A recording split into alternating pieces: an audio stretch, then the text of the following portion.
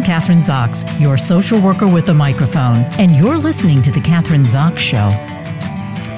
Joining me today is Larry Swedroe, Director of Research for Buckingham Strategic Wealth and the BAM Alliance, and author of Your Complete Guide to a Successful and Secure Retirement. As we get older, most of us look forward to a life free from work. But the truth is that retirement can be highly stressful and complex, and all too many Americans fail to plan for it. Successful retirement is no different than successful investing. Those who fail to plan to fail, says Larry Swedroe of Buckingham Strategic Wealth.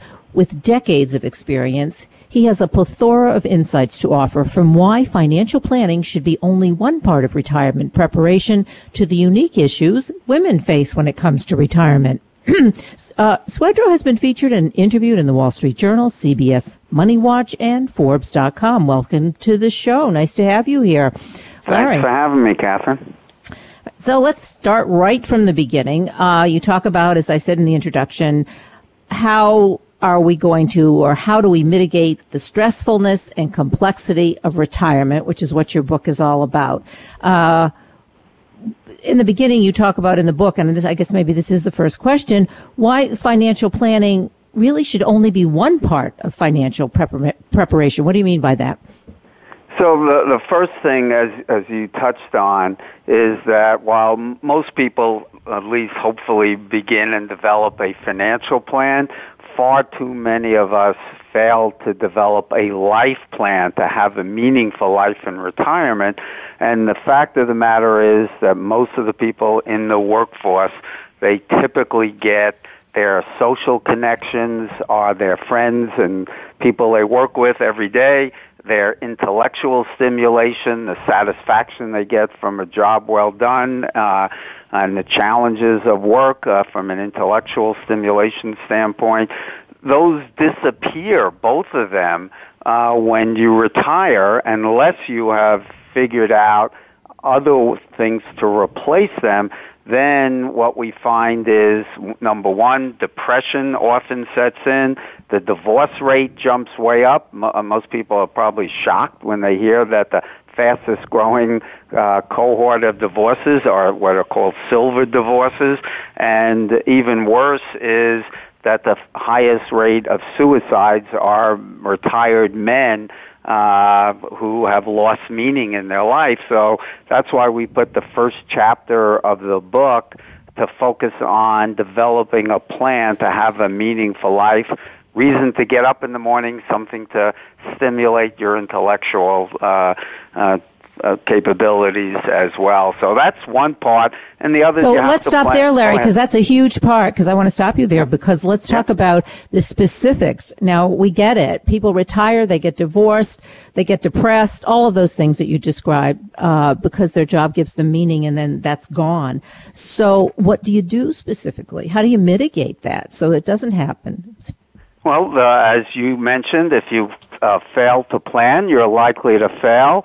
I recruited a friend of mine named Alan Spector, who wrote a wonderful book, Your Retirement Quest, that helps people envision what a meaningful life in retirement is, provides you with the tools like creating and envisioning what's your perfect day, what it looks like by the hour, and then maybe even practicing those days. So maybe you, during a vacation, you go to spend a few days with Habitat for Humanity, or you work as a candy striper in a hospital.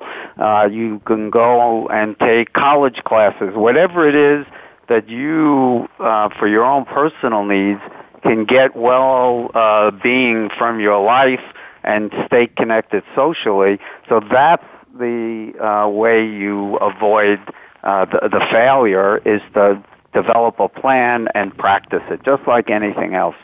Yeah, I see a lot of people in there, and these are friends and even colleagues who say who have or retired at 65. And what happens is, it seems to me they're biding their time. You know, what if you have had this very, you've had a big position in a company, or you've owned your own business? Is it can you go and become a candy striper and feel just as good as you did when you were in your job? Because I see a lot of people sort of trying to fill in. I'm thinking of some of those things so that they, as I say again, biding your time. You don't want to do that. You have to have something that's equally as satisfying, but it's a different venue, I guess.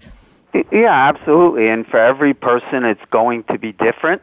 I do have a good friend who, when he retired, became a candy striper. That was his way of giving back and giving joy and to other people, knowing he was helping.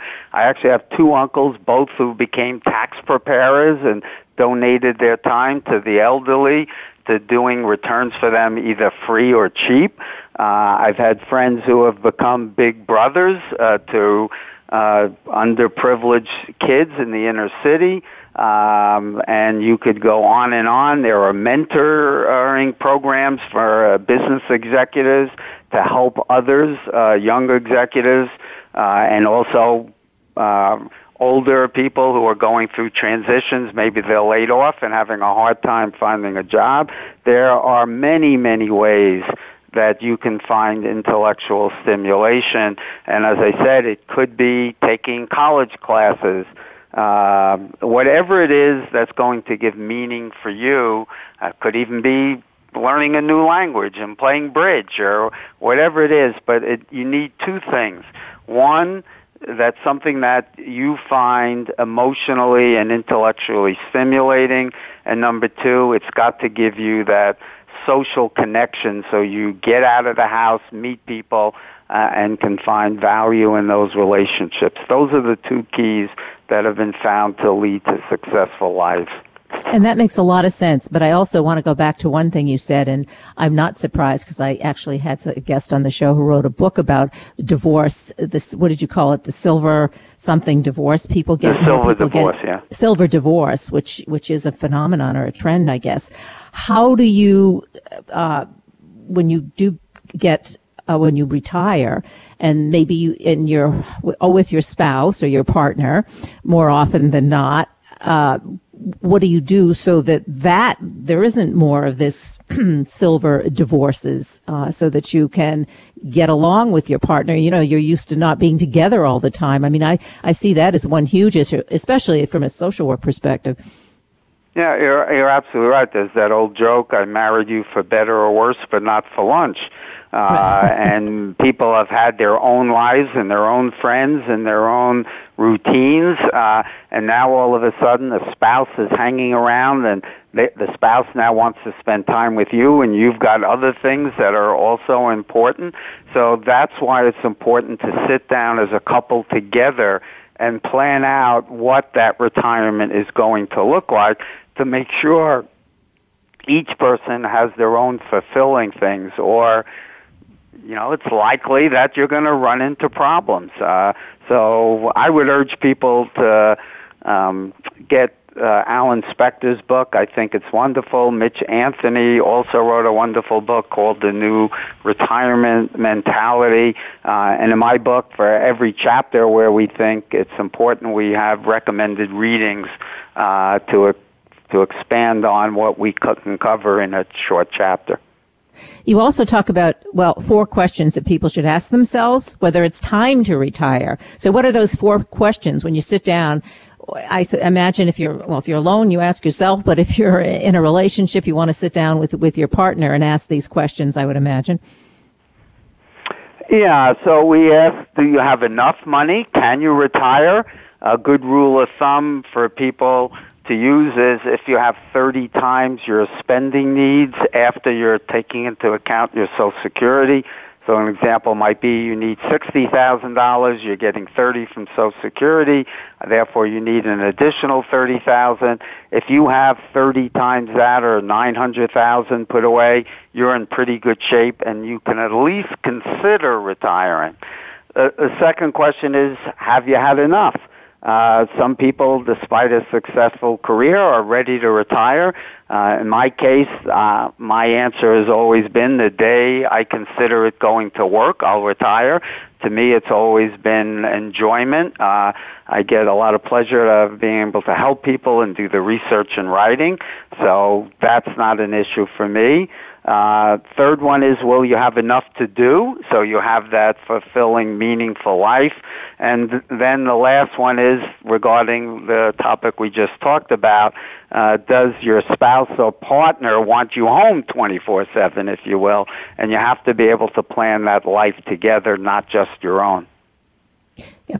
All right. So that's an important, I think that's such an important, I'm calling it an exercise, but that's something that we all really need to do. But most people don't do that, do they? Or at least I don't see that. I mean, they have to read your book, obviously, and maybe they will begin to do that. But it's sort of, I'm 65, I'm not 65, but you say, I'm 65, time to retire. And people sort of have these some of the plans are old plans that they have been thinking about what the, in terms of when they retire, and they don't really sit down and reevaluate their lifestyle, what they want. And also, maybe this is another question, but living longer, because you talk about that in the book. I mean, you retire at 65, you might live to be 95. What are you going to do for those next 30 years? You're absolutely right. That's actually one of the challenges we talk about in the book, that today's retirees have it much more difficult in one sense than, say, my parents. When I was growing up, you hardly knew anybody who was, say, over 75 years old. That was really old. I'm 67, and 75 no longer seems so old. But the average 65-year-old couple, the second to die life expectancy is almost 90. And that means half the time one of the two of you will be alive beyond that age. So you really need to plan on a 30-year retirement. So you need a large enough pool to do that. So that's one of the reasons why there used to be this rule of thumb of, you could spend 4% of your portfolio every year. So that if you invert 4%, you get 25 times whatever your spending needs are. Today, for various reasons, as we discussed, one of them is that you live longer. I would say the 3% is the new 4%. So what are you going to do for the next 30 years of your life to stay intellectually challenged, stay connected with your friends? You really need to plan for it, or it's our experience, and the social research shows you're likely to fail. And I don't think people want to be divorced. They don't want to commit suicide. They don't want to be depressed. So you have to put in the effort to sit down and write up a plan. And Alan Spector's book does a great job. We just described the basics in the chapter. Well, I think also, I guess I should ask you this question, now that we have access to the internet and so much stuff that's online, it seems to me that would make it a much better and easier and maybe even a less complex retirement for people who are aging, maybe who aren't physically able to get out there as much as they used to when they were younger, but they can really utilize the net to be connected in some ways. No, that's certainly true. You can, I play bridge with people all over the world online, and you obviously can use things like Facebook and social media to stay connected. But still, being around people and not isolated in your home makes a big difference. So it's at least my own personal experience. You have to find a way, if you're physically able, get out of the house. One of the important things we even talk about in the chapter is planning on exercising. That not only has benefits in your attitude and your health, but it's been proven to help you avoid depression. And now the research is showing it actually reduces the risk of cognitive decline, Alzheimer's, etc. So part of your day should be getting out and taking that walk in the park or whatever it is, but get out and exercise is part of that plan to have a successful life in retirement. Yeah, and I think the aging population, of course, has been used to, as it changes and evolves, has been used to doing these kinds of things. I mean, exercising and, being aware, body image and all of those kinds of things have been very out there in the past 20 years. So this new aging population is going to be very familiar with that kind of stuff. I think, going to the gym.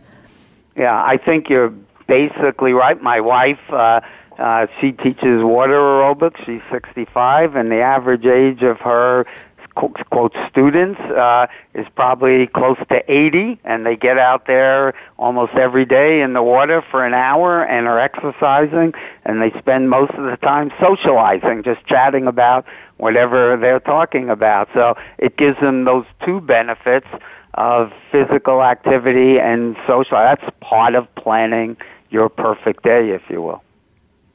Let's talk about women, because I mentioned that in the beginning in the introduction, and you talk about this in the book, that retirement for women may be somewhat different in terms of the planning issues. What are they? What are the differences between the men and the women? Yeah, well, unfortunately, the case is that women actually, on average, have a much more difficult path. We'll go through a few of the reasons. We highlight 12 in the book. One, women tend to earn less, partly because they're often taking time out of their careers, number one, to have children, and number two, often to take care of the parents of one of the spouses. Not necessarily their own. They tend to be the ones who take on that role. Number two, they tend to live longer, so you obviously need a larger pile of money. And also, besides earning less, so you have a more difficult time saving, that also means you're getting less Social Security benefits. They also, interestingly, start to invest later and also become more conservative in investing for whatever reasons, and so therefore they don't put as much money into equities, which have, over the long term, of course, higher expected returns. So you're facing with all of these issues, and I would add two others. Number one is women who get divorced or are widowed tend to not remarry as often as men do for a variety of reasons. So that's a problem. And women are more targeted for elder abuse, a subject we touched on earlier and is a major chapter in our book. So you have to be able to plan for all of these things, taking them into account in developing your plan. You talk about elder abuse, and I think in the book you mentioned that more than 30, this is really quite a statistic, $36 billion per year is stolen from elders in the United States alone. $36 billion a year is stolen. I guess, and this may be the last question, how does that happen, and how do you stop it? How do we protect ourselves? Well, a lot of it is because people know that the elderly are more easily abused and tricked. There are all kinds of scams, especially now with the Internet availability. But the sad part is that often it's the case that it's a family member, a child, a relative who is abusing, and when you're in cognitive decline, it's easy to take advantage of them. I've also seen cases where parents have kids who have drug problems or other issues, and out of love, they ruin their own retirement and spend the money that they really need trying to, quote, save kids when tough love would maybe be a better solution. There's all kinds of problems that we talk about in the chapter, giving real-life examples, and then address the issues of how to at least minimize the risk by putting in place a plan, having durable powers of attorney for health and financial matters with trusted family members who are also given the authority to declare you cognitively impaired, and so that they have the power to take over managing your financial matters. Because too often we resist it. We don't think we're in trouble. We don't like giving up control, and then you're easily subject to abuse. Yeah, and I think that issue of giving up control is one issue. I think another issue is, particularly with Americans, we don't really like to think about, we don't like to think we're mortal, we're immortal, and we're not going to die for some reason. It happens to everybody else, but not really to me. Well, it does. So you talk about preparing your heirs, and we're talking about preparing the responsible heirs. How do we prepare the heirs? What do we do? I mean, specific steps that we need to take. Right. That's really a very important subject. Unfortunately, in America, money is often a taboo subject, and lots of family members never discuss it. I've met lots of high net worth people who have never told their children how much money they have, how much they're going to inherit. They never discuss things like passing on their family values and how to manage money. So we talk about a few things. One, you need to sit down and have open and honest conversations about what your estate plan is, what you plan to leave to each child. Often, people rightly make the decision not to treat each child the same. You may have one child who's highly successful doctor and she's making a lot of money. She may not need a lot of help. On the other hand, the son may have had difficulties, and so you leave more to them. You treat each one fairly. That doesn't mean the same. But if you want to avoid the daughter in that case feeling neglected, you didn't love her, you need to explain to her why you're going to be doing that. So you want to explain all your intent. You also need to have documents in place so the children know that they can take control. They need to know where your bank accounts are, where your insurance policies are, or any important document, who your attorney, who your financial advisor, where the bank accounts are. We could go through many issues where people die and the kids don't even know where the assets are. And so assets just go wasted sitting in bank accounts and no one can claim them. One other point, Kathryn, I would make, I think it's really important. In my case, we have a family meeting every year. We go through where all the documents are, what the net worth is, and we also talk about where we're going to give money to charity.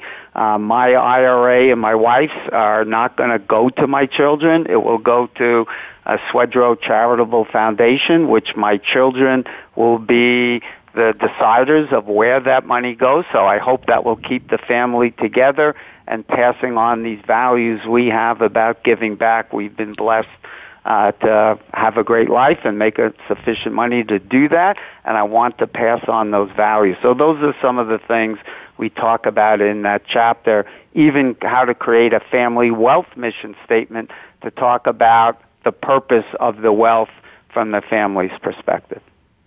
Well, the two words that come to mind as you're talking are transparency, and transparency. I guess I'll say that 3 times, and sitting down and having the conversation. I think that's a great idea that you sit down every year and do it, even if you think you don't need to, but you do have the conversation. When you talk about foundations or passing on the family wealth to other people because you want to give back, how does that work with kids who maybe have very different views in terms of where they want that wealth to go? You have, they may live in different states, they may have very different objectives. So how do you put all of that together so that you're on the same page, let's say the heirs? Yeah, well, that's really an important issue, and the key is that you have to have a family meeting to discuss the issues. You want to make sure you get the kids' input into the decision so they're not just handed a fait accompli. They feel they've participated in that decision-making. It may not end up with the way they want it in every case, but at least they will be able to understand your thinking and your logic behind it and what the plan is all about. There are even good coaches who you can hire. We work with several behavioral psychologists who have specialties in family practices who will run a meeting like that if you feel you need help in doing so. There's a wonderful book by Roy Williams and Vic Priester called Preparing Your Heirs. Again, in our book, we recommend other books that go into great detail. And that book greatly influenced me and led me to be what I call open kimono with my kids. And we have these family meetings every year. They know every penny of our net worth, where it is, where all the documents are, who our advisors are, where we give money to charity. We even ask them for their input.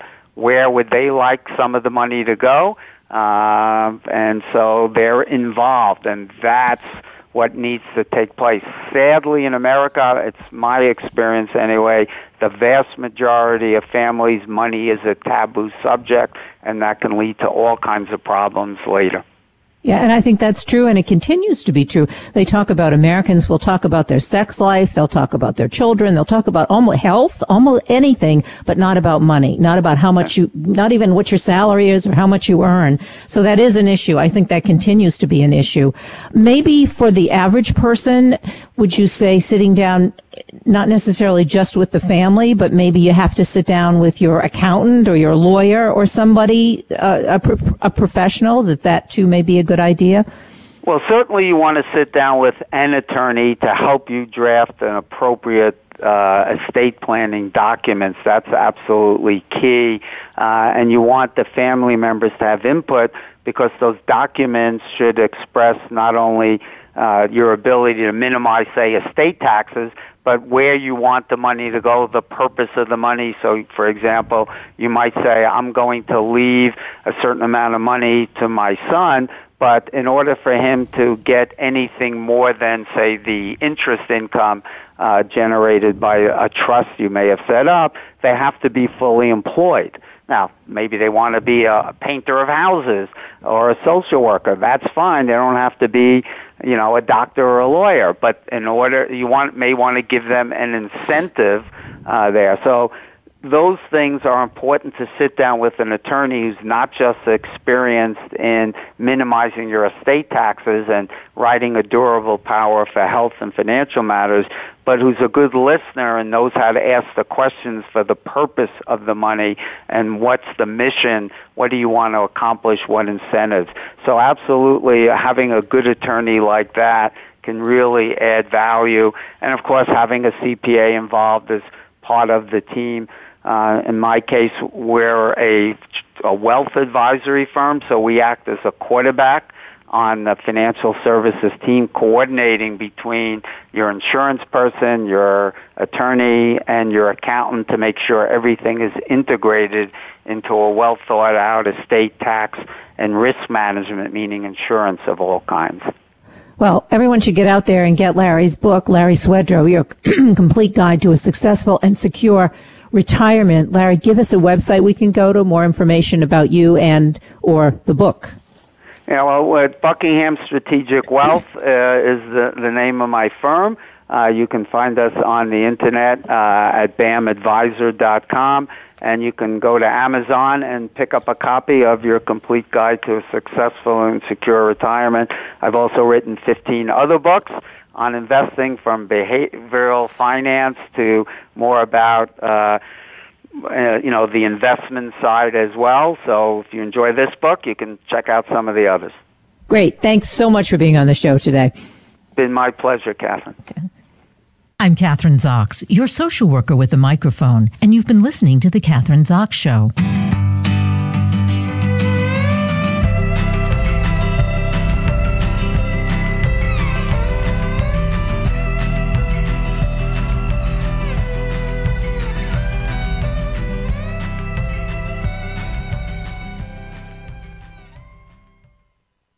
Are you or someone you know interested in attending college? With both college tuition and college enrollment up 60% since 2002, there is a lot of competition, and careful planning needs to be a part of the process. Tune in to Getting In, a college coach conversation, hosted by Elizabeth Heaton and featuring a team of college coach experts. We'll bring you the tips, techniques, and know-how to navigate the road to college and do so the smart way. Listen live every Thursday at 4 p.m. Eastern Time, 1 p.m. Pacific Time on the Voice America Variety Channel.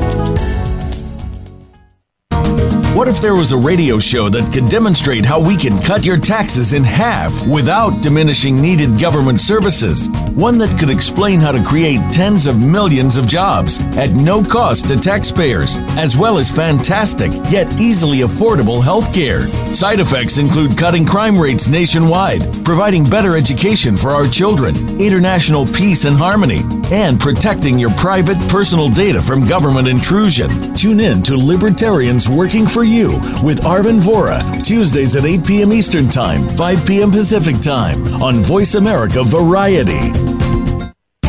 These days, everyone is looking for information on staying young, healthy, and fit. The Voice America Health and Wellness Network is here to help you on your quest to better health and a better you. We talk about everything from diet, fitness, and aging to substance abuse, personal growth, mental health, and much more. Learn from our experts who cover health and wellness from traditional and holistic perspectives. Tune in to the Voice America Health and Wellness Network. Healthy living starts here.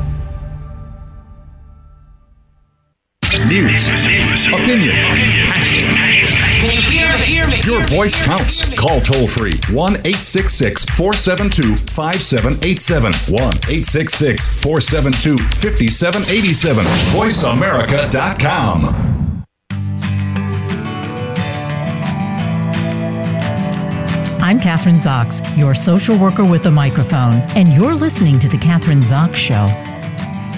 Joining me today is coach, speaker, and author Kathryn Sollmann, author of Ambition Redefined, Why the Corner Office Doesn't Work for Every Woman and What to Do Instead. When we reframe what it means to be ambitious, we acknowledge that challenging, lucrative work can be found in many flexible ways that favor personal satisfaction over public applause, says Kathryn Sollmann.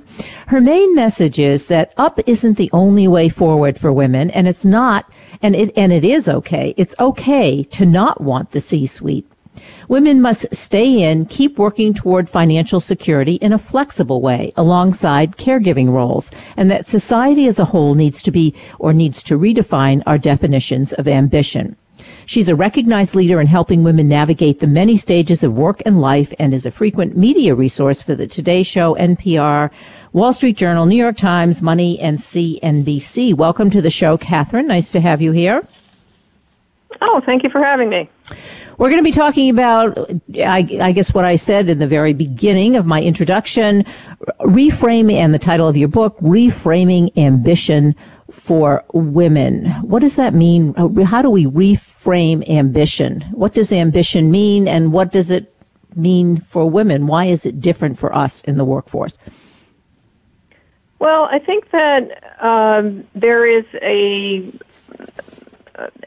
feeling within the workforce today that all women are champing at the bit to get to the C-suite, to break the glass ceiling, to be the President of the United States. And certainly there are women who want to reach the highest echelons of business and government, and they should absolutely have a path to do so. But to say that that is a monolithic aim for all women is really not true. And there seems to be this stereotype that if you're not aiming for the C-suite, then you're really not ambitious. And if you're not aiming for the C-suite, then you're letting down the sisterhood. And so what I'm trying to say is that you can be an ambitious woman without aiming for the C-suite. And I'll stop you there, because I want to ask you. I'm going to just stop you for a second because I want not aiming for the C-suite, not to have that monolithic ambition. Why doesn't that work for us? Obviously, that's what you just talk about in the book, but why isn't that a good thing for women necessarily? Why shouldn't we aim to be CEO of the company or President of the United States or that? I'll stop there. Well, it's not that it isn't a good thing. For whatever woman who wants to do that, that's her choice. And it would be a wonderful thing to have a woman president or to have more women at the top of corporations. What I'm saying is that let's not make all women feel that that's what they need to do, or to make them feel that they're not ambitious if that's not what their aim is. And we have to recognize that women have two major caregiving roles alongside a professional role. They've got children and they've got aging parents, and sometimes at the same time.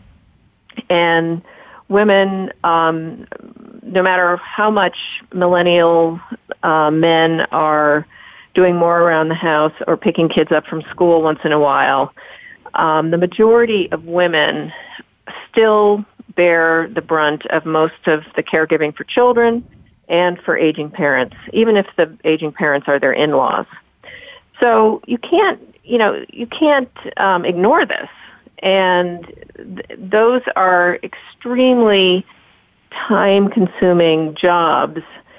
And I'm not talking about, whether it's morally right to stay home or how much time you should spend with your kids. I'm just talking about the reality that most of that caregiving falls on women.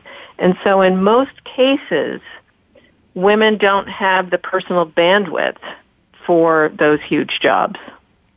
So women have to incorporate, and this makes a lot of sense, obviously. The fact is that that's what we do. We are caregivers. We do that most of the time or more than our partners do with our parents and our kids. So I guess what you're saying is, so personally, we have to take a look at that and incorporate that into our job aspirations. But also on the other side of it, businesses have to do that too, or we have to convince them, or we have to be out there and know how to be able to incorporate these responsibilities into a job and convince our bosses or the people we work with. I mean, let's talk about that, because obviously that's what you do talk about that in the book. How do we do that? I mean, you talk about flexibility, for instance, and flexibility doesn't just mean, as you say, can I work at home on Fridays and expect your boss to say yes, and that's the end of it. That's really not what we're talking about in terms of flexibility. Well, most women who are currently working and want flexibility in their current job, that's pretty much the total of how they ask for flexibility. At the end of a meeting, they might say, "Can I work from home on Fridays or 2 days a week or whatever?" And most bosses would prefer to have everybody in their view, and at the end of a meeting, when you lob this simple request, you're not always going to get the answer that you want. And so if you want flexibility in your current job, you need to make a professional pitch for flexibility, like you were pitching a client, and talk about, okay, let's just say you want to work from home 2 or 3 days a week. All right, well, what does that mean exactly? You need to talk about what kind of home office setup that you have a productive workspace that's not the kitchen table, that you have the equipment that you need, and if you don't, is the employer going to duplicate it for you, or are you going to pay for it? How are you going to handle managing people and managing projects? What kind of communication tools and project management tools are you going to be using? How are you going to attend meetings? All these details that the employer needs to know that you've thought them through and that you're not going to let anything fall through the cracks. And also you need to let the employer know that this could benefit them too. So, for example, if you are suggesting that you work a different schedule, maybe you would be able to service clients in other time zones. So that's the first thing. So you're actually creating a business plan. It really is a business plan for doing business at home. It's very specific, Absolutely. As you say. Yeah, and very detailed. Absolutely. And when women say they left their job because it absolutely was not possible to have any flexibility, and I've been coaching women since 2002, and I've spoken to thousands of women through all the different women's events and things that I've done, and so many women tell me that it was totally impossible to have flexibility in their jobs. But then when I dig deeper, I find out that they made that simple ask and didn't do the more professional pitch. And if you do the professional pitch, most of the time you're going to get it. Yeah, well, I like what you said. I mean, this is just that one example of, well, I can work with people in different time zones. I'm not, it doesn't have to be 9 to 5. I'm not committed to when the office opens in the morning or closes at night or whatever. And there must be a whole myriad of things like that can be very enticing for bosses. Right. Yeah. And so that's, that's women who are working already. But then there are, lots of women who are at home and they've been home, left the workforce usually for caregiving for children. And then they'll say, well, I can't go back to work because I can't, work the 60 hours a week and commute and travel and, all the things that are required. And why I wrote the book is because so many women who are either working or not working still believe that there's only one way to work. And that's, they still think that the traditional corporate model is their only option, when in fact there are 6 different kinds of flexibility now. 6 different, we're 6 different kinds of flexibility. That's what you're talking about? 6? Yeah. So the 6 are you can work in a full-time job and get different hours or work at home part of the time. So full-time jobs can be flexible, as we were talking about before. Part-time jobs, there are many more professional part-time jobs than there ever were before. It used to be that if women wanted a part-time job, they, went to a local retail store or a doctor's office, or, there are thousands and thousands of women who are in real estate because that was like the go-to flexible job. But now you can find flexible jobs in any industry, and there are quite a few employers who look favorably on part-time employees because if they work less than 30 hours a week, they don't have to pay health care benefits for them. But on the flip side, if you work 30 hours a week for an employer that has 50 or more employees, they are obligated to pay you benefits for that part-time work. So that's a great option. Kathryn, what are the professional jobs professional jobs?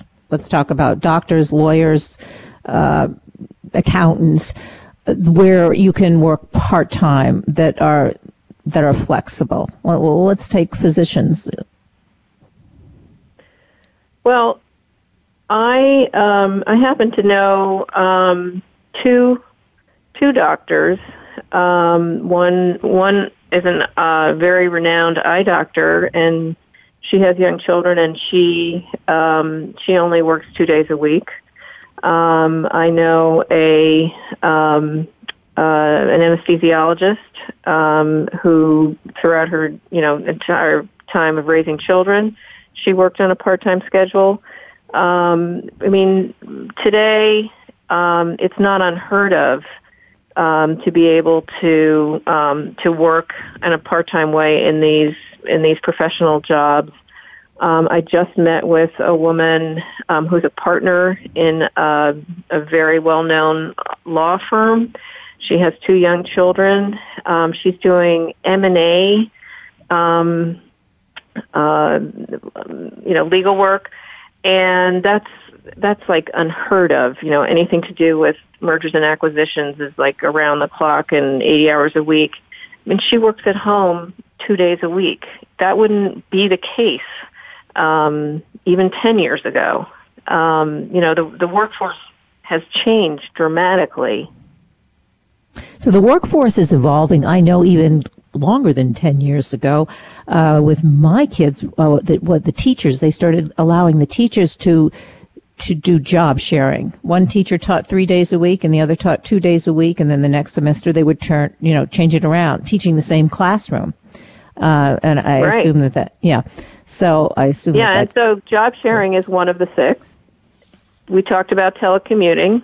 working at home or working in a shared office space, so that's 4. And then the 5th and 6th options are working on freelance assignments. And, if you're a freelancer and, let's just say you're a marketing pro and you work on, or you're a graphic designer and you say, I can't work full time right now, but, even if a woman who's at home had one freelance project a quarter, she would be so far ahead of the woman who stays home for 12 years and never utters the word marketing. So freelance is terrific, and there are experts who are saying that by 2030 that 50% of the workforce will be freelance. So, it's no longer, it used to be, I was a recruiter years ago, and it used to be that freelance people were kind of thought of as odd ducks that couldn't hold down a full-time job. But now that's completely different. Now, people are freelancing at every level in every industry, commanding a good rate. And then the 6th thing is, slightly different than being a freelancer. It's being an independent contractor or consultant. And these are usually people who want to develop an ongoing practice, not just do an occasional freelance project, but, develop a marketing practice and a stable of clients. But those 2 things, being an independent consultant or a freelancer, you decide how many clients you want. You decide how much work you want to do. You decide, well, maybe I'm not going to work in the summers. It gives women an enormous amount of opportunity. So the workforce has just evolved in a way that really is very nurturing, I guess I would say, to women. It seems to be going in that direction.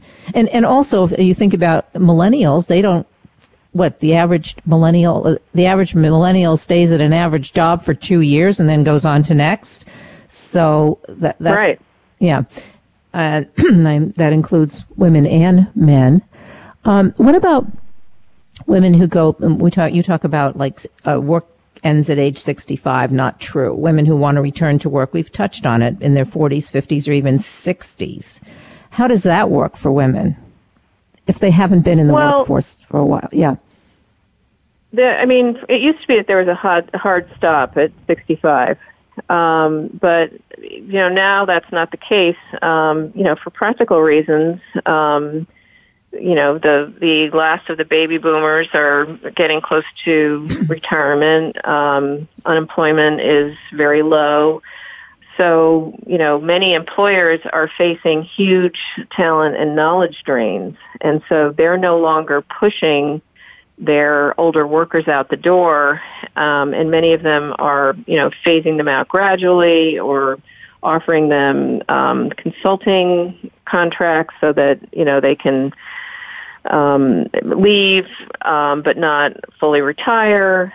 And so it's not unusual to be working now later and later and later, both because you just want to, because a lot of people are not, interested in just playing golf and tennis all day and want to, continue to be stimulated, but perhaps in a more flexible way. But also because there are an awful lot of people who don't have enough saved for retirement. So it's much more common to see older workers. So the woman who, typically is in her mid-40s after staying home for what I've seen the average, 12 years, or even maybe, all the way up to the mid-50s, who decides, everybody decides a different time point when they feel that they have, done their caregiving for their children and they want to return to work. They no longer need to feel like I'm too old because, there are so many older people in the workforce now. And it is very possible to either return to work that you once did before or move into a new direction. So what do you do? I mean, you list, and you call them simple, but 5 simple things that women can do. We've touched on some of them, but one of them is, and I'm curious about this one, how to leverage LinkedIn. And this is, how to get in terms of securing the kinds of jobs that we're talking about. How do you do that? Well, if you've been out of the workforce for 12 years or more, it's likely that you have, lost touch with a lot of people that you once worked with. So the first thing is that LinkedIn makes it so easy for you to track down former colleagues, clients, anyone that you once worked with. And but that's like the first line of defense, and that's usually not hundreds of people. And women will often say, "Well, I contacted all the people I used to work with, and I've talked to everybody I know in my personal circles, and I don't have anyone else to network with." And that is just crazy talk, because today, with LinkedIn, we could all be networking all day, every day for the next 5 years on LinkedIn. There are, I think, 250 million or more people on LinkedIn. So the possibilities are endless. And just like with any job search, women who are returning to work, like any job seeker today, tends to think that what you do is you get your resume together, and then you jump on the internet job boards and start shooting your resume to anything that sounds interesting. And that is a huge black hole. And you need to do what I call networking research first.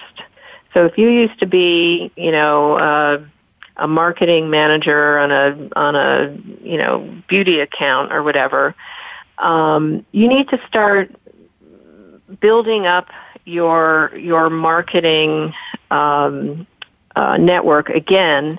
And if you're interested in going back into marketing beauty, then you've got to start talking to people and insiders who are in that industry now, and find out, where could I start, given what I've done before and the fact that I've been out. What would I need for a marketing manager? What skills and experience would I need for a marketing manager job today? What could I anticipate learning on the job? What would I need to learn new software? Would I need to maybe take a course?